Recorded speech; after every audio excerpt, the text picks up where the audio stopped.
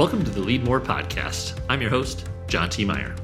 Lead More Podcasts is the show where we sit down and talk with leaders of today to help inspire and create more leaders for tomorrow. And what I love about this show is sometimes the folks on the show don't even consider themselves leaders, which is exactly the point, because I believe leadership doesn't always look the way we think it does.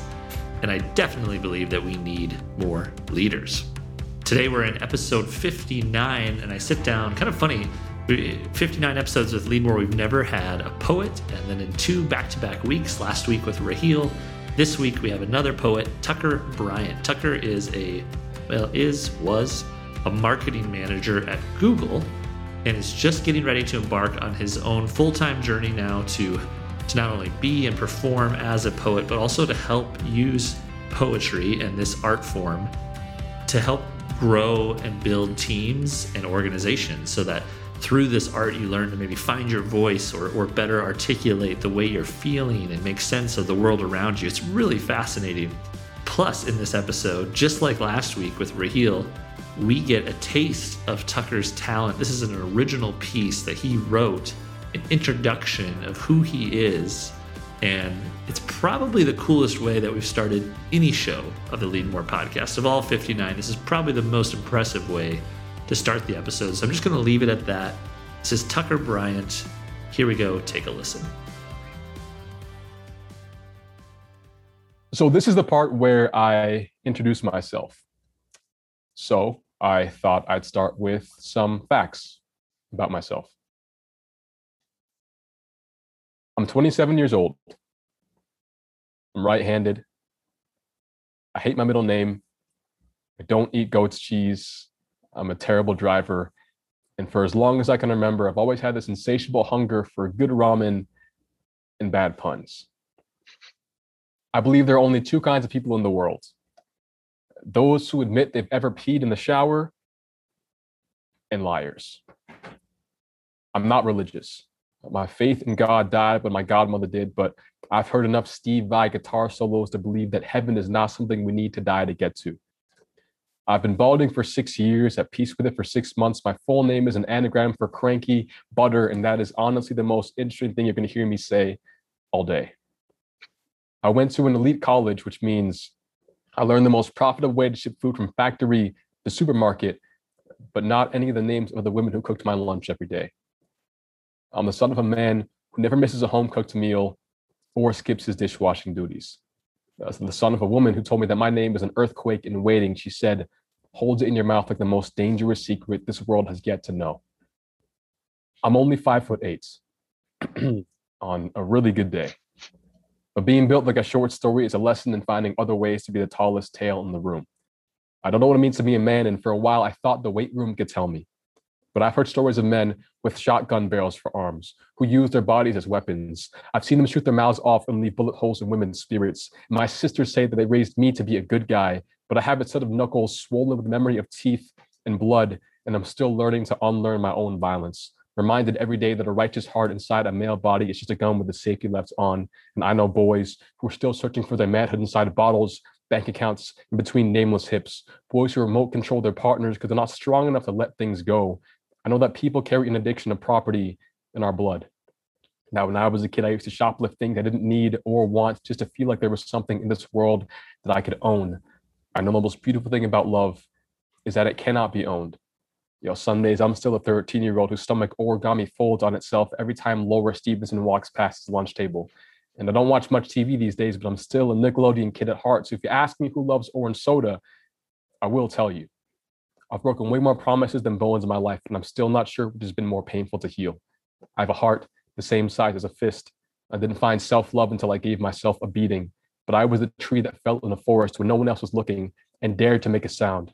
I am the meal that this thing called depression has spent decades trying to devour from the inside out. I'm also living proof that that fool bit off more than he could chew. I believe there's nothing more autobiographical than a scar. So every time I see the remains of the barcodes I've carved into my skin, I read the story of a battle I win every day. I used to wake up breathless with anxiety that felt deadly, but now I'm so sick, I've got depression scared to catch me. I am both black and boy, which means that I am the knife that threatens to slit the neck of silence and make everything bleed. Song, I am song. I know nothing can die that can't be resurrected by music, and that the dance floor is the safest place to be during the apocalypse. I know all of this, but I'm still figuring out how to hold on to this helium balloon called happiness. I've got charisma down to a science, but most days I still have less confidence than English weather. But I'm learning every day what it means to be human without yet being whole. Every night the sky opens its mouth and swallows the sun in a single gulp just to make room for the moon. What a wonderful way to live life. Be so full of so much light, but always hungry for more. Ladies and gentlemen, that's Tucker Bryant. Thank you so much, Tucker, for coming on the show. Welcome. Thank you so much. It's a pleasure to be here. That is easily, hands down, the coolest intro, coolest start to any episode of the Lead More podcast. So Tucker is poet, artist, speaker, leader, product manager, right? What other labels am I forgetting?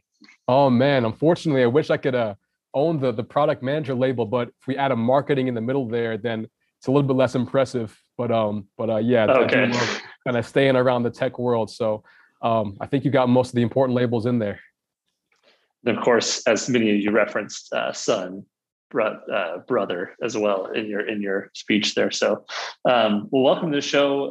We're so excited to have you. Tucker and I got to participate and meet through a program that we both did called Performative Speaking. Former Lead More guest Robbie Crabtree ran that, and I like to call that episode of Lead More sort of a tool belt episode. That one of the arrows in your quiver as a leader is the ability to make people feel things and to communicate your ideas and to tell stories. And if you didn't feel anything listening to that from Tucker, then I don't know what's going on. So Tucker, tell me about that piece. When did you write that, and when did you first perform that?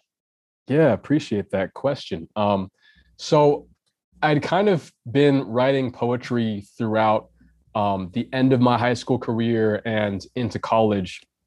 And there was always this kind of desire that I felt like I hadn't fulfilled to write kind of a confessional poem that gets as much of my identity into one place in as broad, but as like kind of honest and real of a way as possible.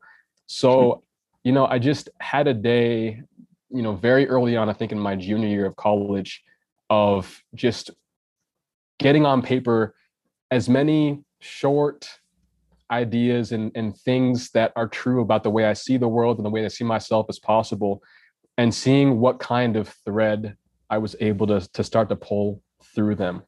And it's funny, one of the things that I've come to experience as a writer is knowing that some poems will take, half an hour to write. Some poems will take 3 or 4 hours. Some poems will take 8 or 9 months. And this was one of those latter poems. I kind of, made the first draft that was really short, knew it wasn't finished, came back to it a couple of months later and kept kind of working at it.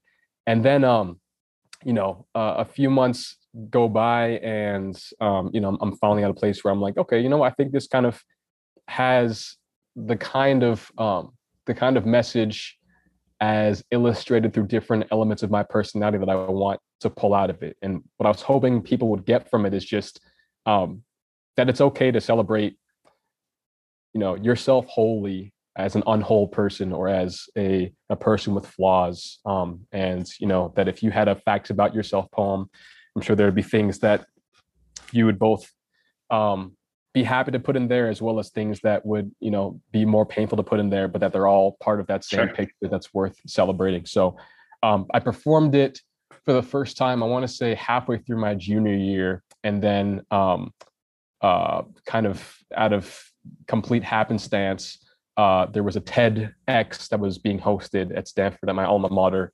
I think it was the following year. And somebody, I guess, had seen that performance and kind of tapped me and asked if I'd be interested in performing at that venue. And I was kind of like, yeah, that sounds great. Yeah, so, sure. Cool. Yeah.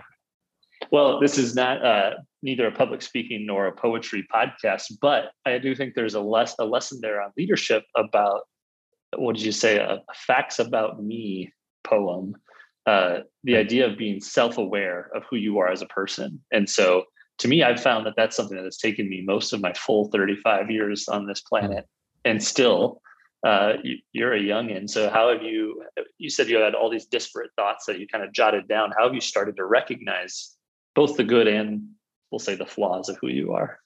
Yeah, it's a really good question. And for me, I think I've definitely had the experience of trying to have all these revelations kind of at once and failing and kind of being tasked with like, I want to write a poem that's like this, that acknowledges these pieces of myself, and just realizing that it's, those revelations aren't all there when you necessarily want them to be.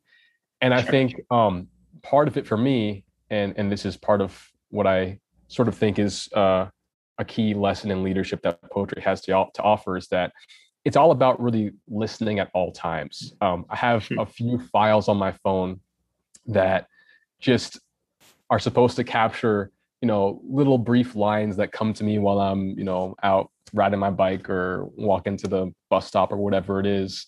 And they're either observations about things I'm thinking about, things I see, things about myself, etc. And a lot of those lines that ended up in that poem were ideas that had come in this kind of just like, we're not in writing mode, quote unquote, or so to speak. But those thoughts and those images are consistently flowing in, and we have consistent opportunities to kind of draw them out of the air. So yeah, I might have gone a little bit off course from where the original question was, but for me, I think a big part of being able to acknowledge these different, elements of yourself that kind of get at different levels of depth, so to speak, of your personhood, means just being willing to recognize that every experience that you have is an opportunity to learn things like this about yourself and about your world. And if you just stay switched on at all times, eventually something will come to you. I like that. Stay switched on. That's good. Yeah.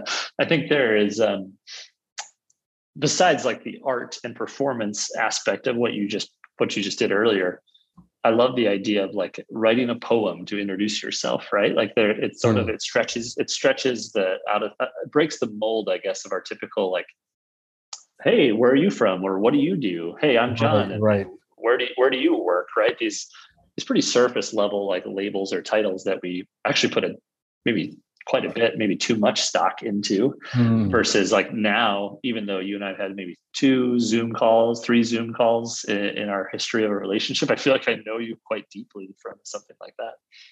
Yeah, I know what you mean. I find that art is like a really great shortcut to having these kind of deep interactions and just an experience of shared emotion. And I think that if you can provide an experience to anyone that allows them to feel things that they wouldn't have if you were having just your regular quotidian experience, both you will feel like you've gotten somewhere farther in your relationship with them because of the vulnerability that you've sort of encouraged yourself to provide, and they'll feel the same because they'll have known that you've sort of reached out to them with this emotional experience, and they'll have reached back at some moment, and you feel those hands touch. And I think it's a really nice way to kind of to cut through a lot of noise really quickly. And this goes not just for poetry, but for music and for prose and other forms of art too. Yeah. Well, for the listeners, I heard a version, pretty much the same version of that through our program, that what you just gave us earlier. And so part of the reason I wanted to have you on the show was just like more people need to hear this guy. Oh man, I appreciate you so much. Whether I wanted to give you that platform, but secondly, we've learned that like a big part of the Lead More listeners are those growing and aspiring leaders who are on the journey, maybe not there yet. Like a core tenet of the show is that leadership doesn't always look the same way that we maybe have been taught or think it is. You don't have to be, a white male CEO named John, which is, I am all those things. And so to give, you maybe don't have, or currently are a marketing manager at Google, correct? Correct. But a leader in my eyes and someone who has some big dreams. So tell the audience, I guess, where you're getting ready to make a switch. And I think that's a core part of a lot of our listeners are in that maybe phase of life, especially coming out of COVID. So what's next for you? Yeah. So I'm actually right about to, perhaps by the time listeners are hearing this, we'll have already made this announcement, but I'm about to leave Google to make essentially writing and performing my full-time job. A few years ago, I started, after having experience of essentially giving a presentation around a different form of art that I hold dear, which is music, to my work team, and putting a kind of lesson in there about making ourselves uncomfortable as a means of growing. Performed that, and then a few days later had a bunch of folks reach out that were saying like, oh, yo, after I heard that, I basically, I reconnected with this instrument I haven't picked up in a long time. Or like, yo, I had this conversation and Love it. I had this moment of realizing like, oh wait, like presenting words in a way that people can relate with is one means of precipitating change. And it's the means that I've felt most comfortable with for most of my life, but it kind of never made a central part of what I do. And sort of in the course of the last couple of years have been exploring more and more ways to sort of make use of that insight. And essentially now I'm about to leave Google to start or make a full-time pursuit out of what I've been doing on the side for a while now, which is delivering these presentations / performances that use poetry as a metaphor and as a tool to invite creative exploration, introspection, and hopefully try to inspire folks to take on new sorts of action or behavior that they might not have felt confident in doing prior. So yeah, trying to plant a bunch of seeds with the same sort of tool that you described, we've been able to enjoy in our few interactions together. So tell me, I know you're from London originally, and you said you maybe didn't even think about like being a poet or describing that as a hobby of yours until even flying on that plane to California, to where you almost forced yourself to go someplace foreign where you knew nobody. At what point did you think you could do this as a professional pursuit? Is this a recent decision, or is this something you always knew in your heart that you would get to? Yeah, it's really recent, definitely. This is a funny thing, and especially for the listeners of yours who might be sort of in this this transformational journey of coming to see themselves as leaders, which is a state that I feel like I'm in as well. I loved being in sort of artistic spaces in college, but towards the end of that career, I really felt like this low sense of self-esteem as it relates to not having proven myself, quote unquote, in the corporate world. All my friends were going to work at JP Morgan's and Facebook and this, that, and the other. And I was like, I want to feel like I can do that too. So I kind of stopped writing for a good long while after a couple of related experiences to that thought. Stopped writing for a couple of years and, went through, went to WikiHow, worked there for a while, started working at Google, been here for 3.5 years, and then realized kind of after giving that presentation to my team, how much I missed having the connection to just being on stage and using oration and art as a means to move and inspire action. And it was one of those moments of realizing like, it's not, for me, it wasn't the case that the right thing to do when feeling insecure is to do the thing that will allow you to, what's the word I'm looking for? Circumvent those feelings of insecurity, but rather to find a way to make the thing that you do want to do work. And for me, that has been and continues to be performing poetry and speaking to great folks. And can you unpack that decision? Because I don't know if there's national articles on NPR and New York Times and Washington Post about how many folks are kind of going through this, whether it be COVID, reset their priorities and realizing what matters most to them, or deciding that like, you know what, life's too short, I'm going to leap and go for it now. Was it a light bulb moment, or just like, I can't wait anymore? Or was there a door that opened up, or how did you decide that now's the time to go? Because I mean, you're, like you said, your friends have these great, like on paper resume jobs as well as you do working at Google. So why now, I guess? Yeah, it's a really good question. And for me, I think COVID definitely gave me an opportunity to start being more aware of what the time scale that I was optimizing for was. And I realized that when I looked at the path that I was going down in Google of, getting the next promotion and looking for a larger scope and things of that nature, which are all like great things and the great things for the people who feel most aligned to that path. I realized that those were things that I would be very happy being able to say that I did in a year or a year and a half. But if I stepped 1 degree back on the time scale and looked at what I would want to be able to say that I was doing or had done in 3 years or 5 years, they had nothing to do with those more micro optimized goals that I was pursuing. So for me, it was a moment of recognizing there was a dissonance between where my short-term goals lay and where my long-term vision, kind of would have directed me towards, and trying to do things that were more in line with that long-term vision, which were, trying to get my first book of poems out, trying to, spread the message the messages that I try to use poetry as a platform to present, and just trying to have lots of conversations with folks in avenues in venues that feel like they lend themselves to just a little more honesty. And I think that the interaction between the performer and an audience is one of the best places to have that authentic connection. So yeah. I want to ask you this because we've gone, 55 plus episodes of Lead More podcasts, having no poets. And then here in the month of June, just haphazardly, we're going to have 2 poets in the same month. Oh, that's awesome. A young woman, incredible young woman here in South Dakota who won, there's a poetry out loud competition. Oh, cool. And she was the state representative and then the regional, and then she went to, I think, DC. Well, it was on Zoom, but she won the national competition, young woman here in Sioux Falls. And so I asked her this question. I'm curious what you would think.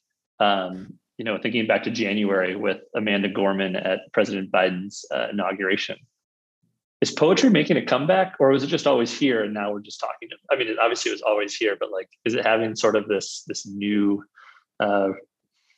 newfound affection from the masses? What do you think? Yeah, it's a really good question, and I think both of those answers are kind of correct in my mind. Like, it has been here and will continue to be here as much as it has been.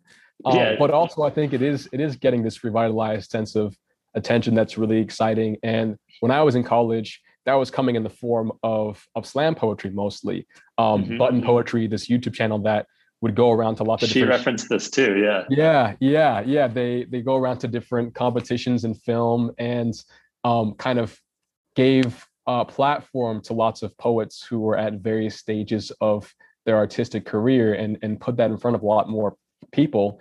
And I think having these kinds of, I don't know if you'd say institutions, but organizations that were making forms of art like slam poetry more present to the general population, I think helped folks recognize that there are ways of kind of democratizing poetry where it doesn't have to be this this form of art that feels really difficult to kind of what's the word I'm looking for, to investigate or to understand.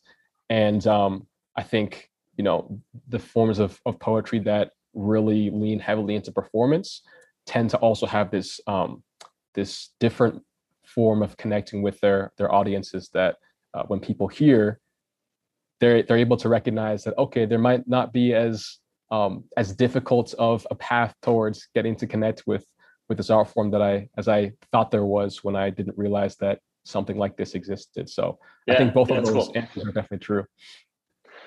Well, you hit on something that I think poetry, we're always taught that words matter and words have a lot of power, but yet how many words do we all say in a day? And most of them we kind of just throw away. And I think poetry really accentuates the power of these words and really, makes us recognize sort of the power that you can yield both positively and negatively with words.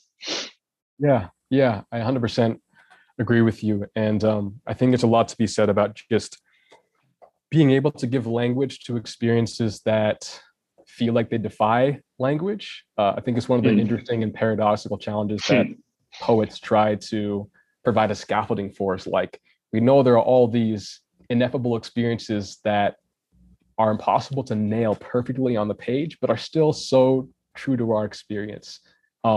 And I think giving folks kind of a path towards exploring and reflecting on those emotions that they exist within their own experience is it's just something that I think lends itself to people, again, stepping back a little bit and trying to listen a little bit more to what the experiences are that they have day in and day out. And that's always been a really interesting exploration for me. I love that. That's really articulate. So I want to move toward some of the work that you're going to be doing now in your new, I mean, you have been, but now we'll be doing full time. Because I loved your point about music or art pushing you to sort of an uncomfortable zone. I'm a big believer that like we grow the most when we get uncomfortable. At Lemonly, one of our core values is adventure. Take risks, ask for forgiveness instead of permission. When Lemonheads hit their 5-year anniversary, we will pay for them to go on a trip, them and their spouse or partner. Oh, that's awesome. But they have to go outside of North America. So they have to go somewhere, where maybe English is a second language, or they have to fly on a plane, or, coming from South Dakota, some of these people, it's the first flight or first time they've left the country. Awesome. And so that's one vehicle, but talk about how your method of art, how poetry is a way of getting people uncomfortable. Like I'm already thinking about like, how would you do this inside a company or an organization, right? When you're like, okay, we're all going to grow and get a little awkward here and do some poetry. Yeah, I love that. For me, I like to use poetry in combination with personal narrative to hit at takeaways that I think hopefully resonate and get folks to just look at how those takeaways might be relevant to things that are going on in their own lives. One example is, in the pandemic, I wasn't able to go home and visit my family because they're in England still. And I realized that there were these conversations that I wanted to be having with some of them that I wasn't going to be able to have now that we'd be away from each other for, a year and a half, maybe even longer.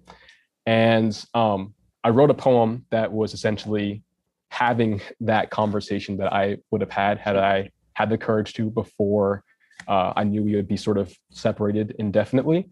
And the learning there for me was that the poems that we don't write still do get written, but they get written instead by our avoidance. And I hope to be able to use stories like these in combination with art that kind of hits at the raw emotion of that experience as a means of asking folks like, what are the poems that you're not writing, and what stories could be awaiting you on the other side of those conversations or those decisions or those new paths of growth that you could be taking. So yeah, it's always a means of taking a story that is true in my experience or in my life, but trying to relate it to things that I think are more universal to what people who are doing their best, but also could be doing more a lot of the time, go through. That's interesting. Yeah, the poems that you aren't writing are still being written. I like that a lot. Do you then what does that look like in practice if you're as a leader and say you're working with an organization and we say, hey, Tucker, we want to hire you to come in and kind of apply this methodology to our team, or how does that work in practice? Yeah. So the kind of thing that'll happen is I'll meet with an organization who might say like, hey, we're having issues with our team who is, customer facing, kind of having a difficult time feeling connected to the mission of serving their customers. So then I'll go away and put together a presentation that combines poetry that I've written with some personal narrative and storytelling, some takeaways to try to get at that particular issue. So in that instance, I might talk about a time that I wrote a poem for somebody and they kind of ridiculed it outright. And I considered that experience to be a total failure until years later when I run into that same person. Of course, this is a true story I'm referencing, not just kind of pulling this out of thin air. Run into that same person a few years later and realize that, or learn from them that they had gone through a dark period. And during that time, the poem that I'd written for them ended up kind of being a beacon of light, or a little bit of a sanity beacon for them. And having a moment of realizing that, when we do things to serve people, the the impact of being altruistic or generous in those ways might not be immediately present, but we're sowing seeds that can bear fruit in unexpected and powerful ways long, long down the line. So there'll be this attempt to get at a broad human issue or human question that relates specifically to the work or the challenges that the organization is doing. And we'll explore it in the form of this presentation, and sometimes with some conversations that folks will have amidst the experience that makes it a little bit workshoppy. But the plan is always to just kind of, again, plant these seeds in people's minds and give them a way to start thinking about how it might relate to the work that they're doing. That's cool. I like that. So sort of like, the connect to the mission, some vulnerability, I like that personal narrative. It makes me think of like Joseph Campbell's kind of like, hero's journey, or Donald Miller's work with Story Brand. I don't know if you're familiar with that, but like that's how we think of story at Lemonly, right? Like every business, every person, every product or service has its own story, and so that's cool. I wanted to ask you about that time horizon. So are you a type of person, it sounds like you used a good vehicle to help kind of level set this change of what would my 3-5 year version in the future of me think about this right. career move? Is that about as far as you go? Or are you a type of person who's like, you're writing the chapters backwards, like you're thinking about the legacy, or like sitting your grandkid on your lap and telling them about your story? I'm curious about that. Some people really are, and some people, maybe not thinking that far ahead. Yeah, totally appreciate that. And for me, I think I've been wrong enough to this point, or up to this point, that I recognize that I'm likely to not know far beyond 3 to 5 years what is likely to be the grand plan. So I think 3 to 5 is about as far out as I get. Partially because I also like to, there's that saying that, like, if you want to walk in a straight line, rather than looking at your feet, you look kind of at the point you're trying to get to, and then you'll end up going there straight. I kind of try to keep my head up to some extent, so that I'm not getting too focused on, again, the micro optimizing, but do try to recognize that there are things I'm likely to learn about myself along the way that'll change things in ways that I can't predict, and just be open to those changes as they arise. Cool. Well, the last one I want to ask you, and then we'll get into a little rapid fire to finish, but specifically in your world of poetry, how can a leader embrace either that form of art, or just even thinking about the words they use in a company memo, all hands presentation? I mean, even in email, right? Like we use words, we communicate, we storytell so much in our working world that we maybe don't think about it. So as a poetry pro, how do you think about that? What would you tell a leader? Yeah, I'll give you an answer that might seem uselessly vague, but hopefully to someone out there will mean something if they keep it in mind. I think, when to your question about sort of using it in memos or emails they're writing, I think it's a helpful exercise after you've drafted something to sit with that piece of text and ask yourself really honestly, go through line by line and ask, what language am I hiding behind? What is offering a sort of first line of defense at the expense of being authentic or being vulnerable? And one, should I be hiding behind it? Because in some instances, for pragmatic, legal, whatever it is, reasons, you should, and that's totally fine. But other times, you'll have the experience of realizing that there was some honesty that you were afraid to offer to your audience that was doing nothing but protecting you. But by being a little bit more raw and real in that instance, you might be able to sow the seeds of a relationship or a conversation that someone out there will really appreciate. So I think really looking at where the opportunities are to be less hidden and less guarded are ways that you can sort of do what a poet is trying to do without having to actually, get involved in sonnets and limericks or whatever it is, Yeah, you don't have to write all emails in a certain cadence or format, but exactly. I want to push that one more forward, because I think that's really important. So you're going line by line and you're asking yourself, what am I really trying to say, or what am I maybe hiding behind? Is there a question you ask yourself when you rewrite that sentence, when you backspace, and try to like write it better? Yeah. Okay. And now this one will be actually, it'll be on the opposite end of the spectrum of the last answer, and it'll be very tactical. I like to look at verbs. I think oftentimes when we're telling a story or talking about something that we are trying to accomplish, a lot of life can be injected in what we say just by changing, you know, the verb fell to the verb sand castled or something of that nature. I think you can offer a lot of really vivid imagery and also just like emotionally evocative character to your language if you just look at verbs and think of all the interesting ways to say that action. And it'll give your writing a very different character. So that's one thing to try out as well. I like that. How about adjectives? How do you think about that? I mean, you actually, I don't feel like you waste many words in your style of poetry. You're not terribly verbose. I don't know how long that piece was, but I think when we think of email, we think about short and sweet and clear. Don't write any more than you need to. But how do you think about adjectives in that way? Yeah. I think there's room for. I mean, I think of adjectives almost in the same way that I think about verbs in that sense. I find that, excuse me, for whatever reason, verbs tend to have the most output for me or the most impact when I change an expected verb to an unexpected one versus doing the same thing with adjectives, but I think they can serve the same purpose.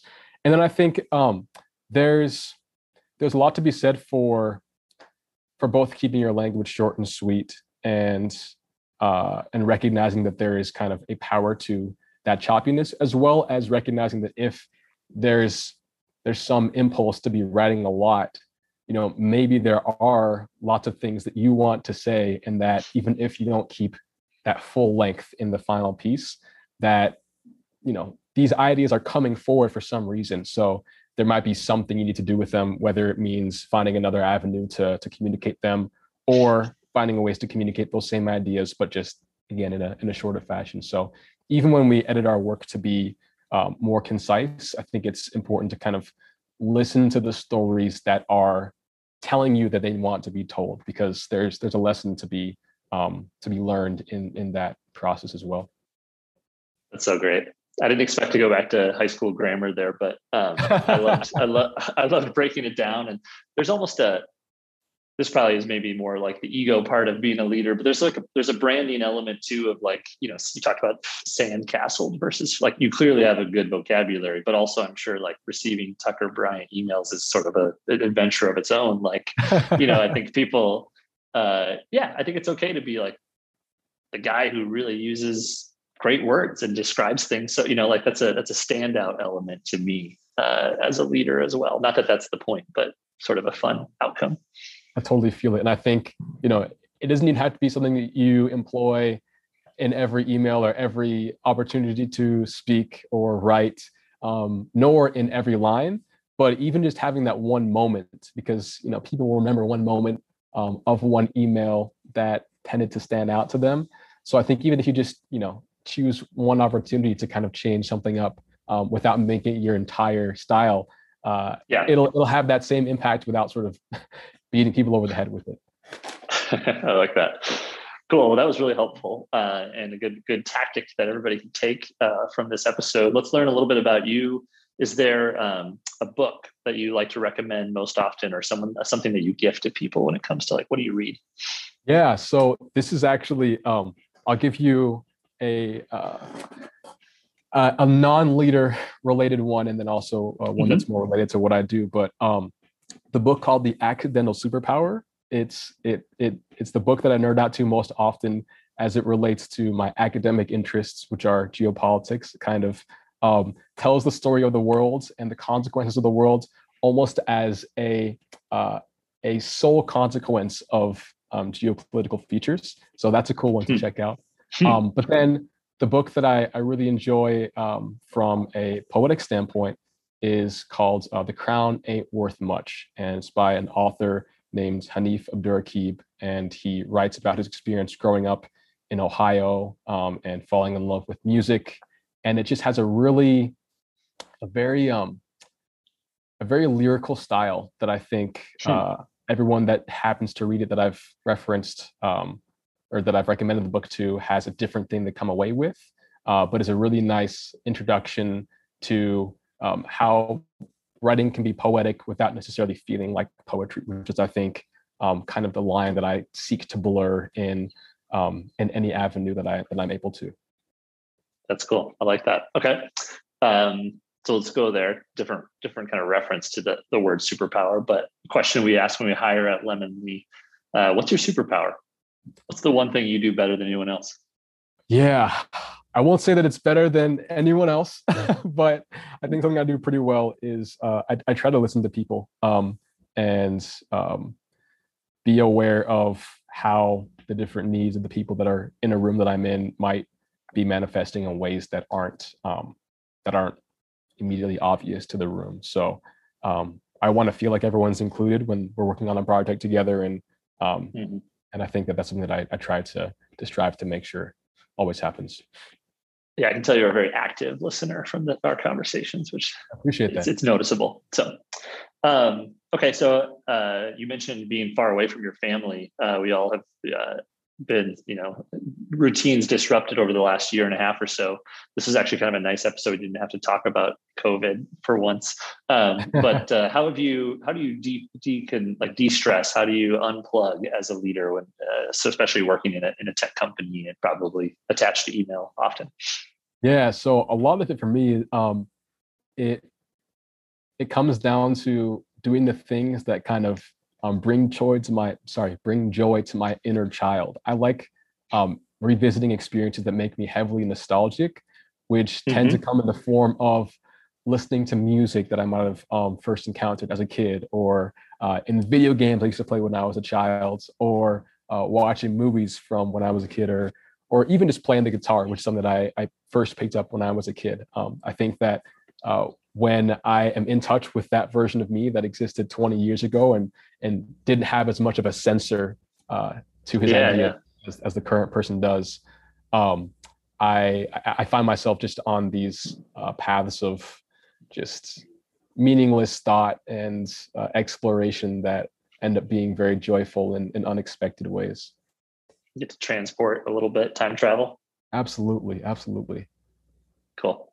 Well, the last one we always ask here on Lead More is, who are the leaders that have inspired you, whether you know them or ones you've studied? Yeah. So the first person that comes to mind here is actually my dad. He is a person who used to be a banker. He moved us to England because he was supposed to be opening up a branch out there, and it was only supposed to be in England for a couple of years. But while he was out there, realized that he didn't want to go any deeper into the corporate life, ended up quitting that job and turning his passion into his career, which was teaching Tai Chi at the time. So he does that alongside a couple of other things now. And I've always thought that his willingness to listen to himself as it relates to recognizing what he needs is a quality that is super worth emulating. But then also getting back to this theme of listening, he really listens well to the people that he's trying to serve, whether it's people in his family or people in the company that he now also runs alongside one of his partners. So I've always really just admired his ability to recognize the value of all the information that the people around him are able to bring. And it's something that I hope to be able to benefit from in a similar capacity. That's a great answer. I love it. Well, Tucker, this was a blast. Thanks, one, for performing, and two, of course, for coming on and sharing your thoughts and your wisdom with the audience. It was my absolute joy. I really, really appreciate it. We'll have to check in the future. I'm excited to watch your journey now as you dive into that passion, and we'll circle back to see how it's going. So how can somebody, if they want to follow your journey, where's the best place to keep in touch? Yeah, absolutely. My website is tuckerbryant.me. It has some of my contact details there, but you can also follow me on Twitter. That's Tux Bryant, TUCKSBRYANT. And, I'm sure if we get in touch, we can keep in touch over email as well. Cool. All right. Well, thanks, man. Take care. Have a great one. All right, that was our discussion with Tucker Bryant. Tucker, thank you so much for coming onto the show. You are so incredibly thoughtful, so talented, and I really just enjoyed that conversation. I want to start trying to write some poetry, so we're going to give it a shot.